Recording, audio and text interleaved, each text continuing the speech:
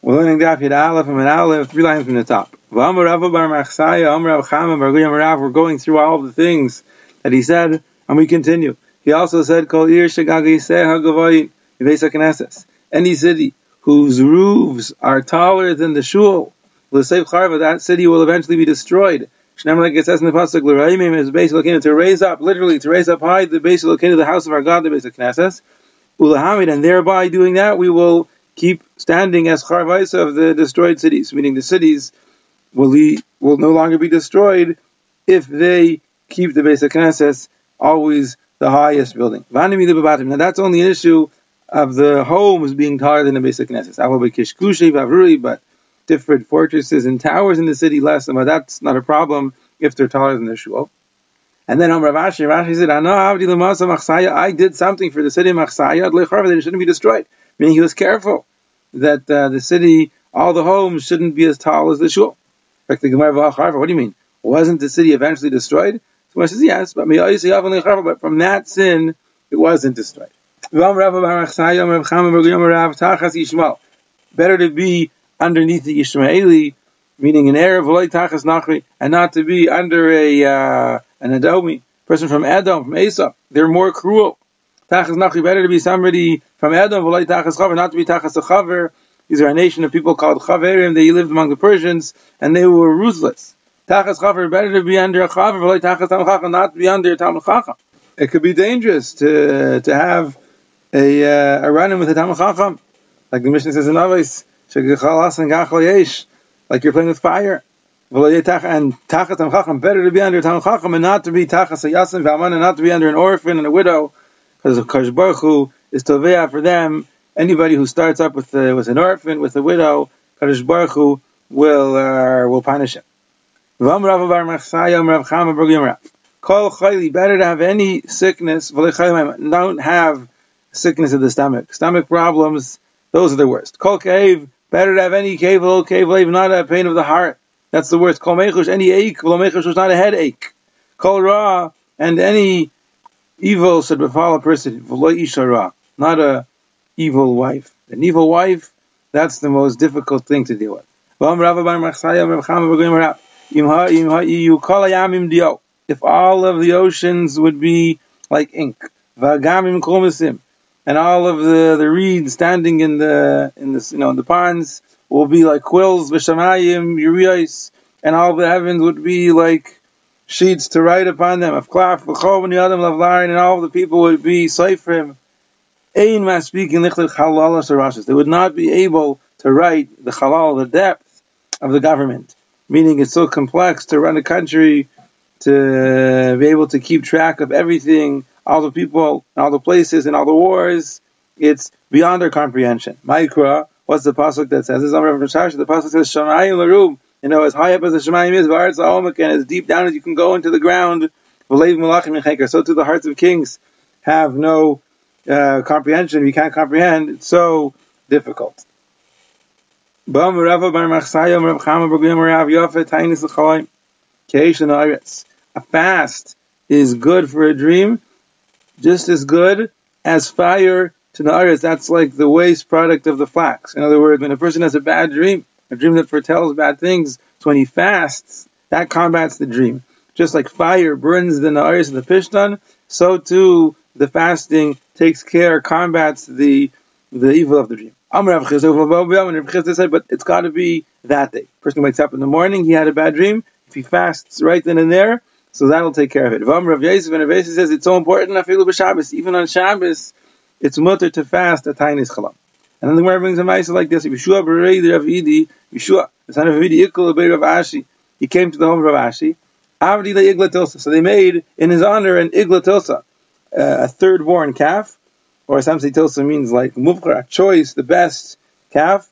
In other words, the most special kind of meat. Amrulei, and they said to him, "Litam armidi." The master should taste something, have something to eat.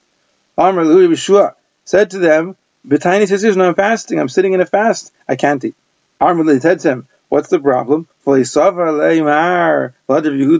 Don't you, the master, hold it what Yehuda says? A person can borrow his fast and pay it back later. In other words, you're fasting today, but you can decide to eat today, and make up your fast another day. So why don't you do that? Amar Lusa, Yeshua said to them, no, tiny chalom, it's not a regular fast. It's a tiny chalom, it's a tiny for the dream. The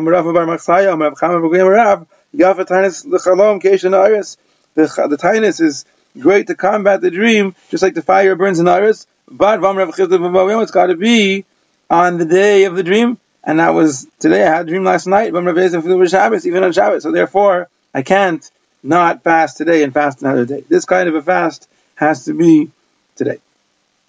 Okay, we said in the Mishnah after discussing the things you're not supposed to start in the Zman of Mincha. You're not supposed to start to take a haircut. You're not supposed to start the merchatz or the tannery or the eating or the din.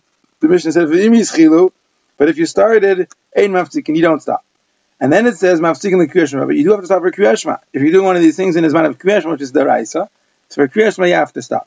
Now the last line in the Mishnah repeats it again. Ve'ein mafsikin l'tefillah, but you don't have to stop for tefillah. You stop for Kriya Shema, but not for tefillah. So the Gemara asks, why does the Mishnah repeat itself? Hatana the Reisha. The Reisha already said ein mafsikin. So what's the Seifa adding in? So the Gemara says Seifa. The Seifa asan l'divrei Torah. It's actually referring to Torah, meaning the Reisha was discussing somebody who was doing one of these things, a haircut, or using the tannery, or in din, or eating. The Seifa is talking about somebody who's learning. A similar idea. Somebody's learning. So does he stop his learning? Yes, he has to stop for tefillah, but not for Kriya Shema. The time, like he says in the Brisa, Chaverim, to mean Chachamim, who are being nice to get together, mafsikin the Kriya Shema, they stop for Kriya Shema, ve'ein mafsikin the tefillah, but not for davening. Now, Rabbi Yechanan says, Leishanu ela kagoyin Rabbi Shimon ben Yochai v'chaverav. This, that it says that Tamei Chachamim, Chaverim, they're sitting and learning, they stop only for Kriya Shema, but not for tefillah, meaning they don't daven, they b'chalal don't have to daven, they're doing something more important. Rabbi Yechanan says that's not for everybody. That's not for anybody who's learning. That's only for somebody like Rabbi Shimon Yochai and his Chaverim. What was unique about them? And their Torah was their profession. They didn't do anything else. That was all they did all day. But like us, Rashi says, we have Parnasa, we stop for other things, other distractions. So for sure, Mafsik in the Kriya Shema, Vila Tefillah. We would stop for Kriya Shema and also for Tefillah. We don't have the degree of focus in our learning to not have to stop for davening. Now, but there's another brisa that says, "Kishem shein mafsikin l'tefillah." Just like you don't stop for tefillah, kachem mafsikin l'kriyas shema. You also don't stop for kriyas shema. So what's this talking about? It says you don't stop for tefillah and not even for kriyas shema.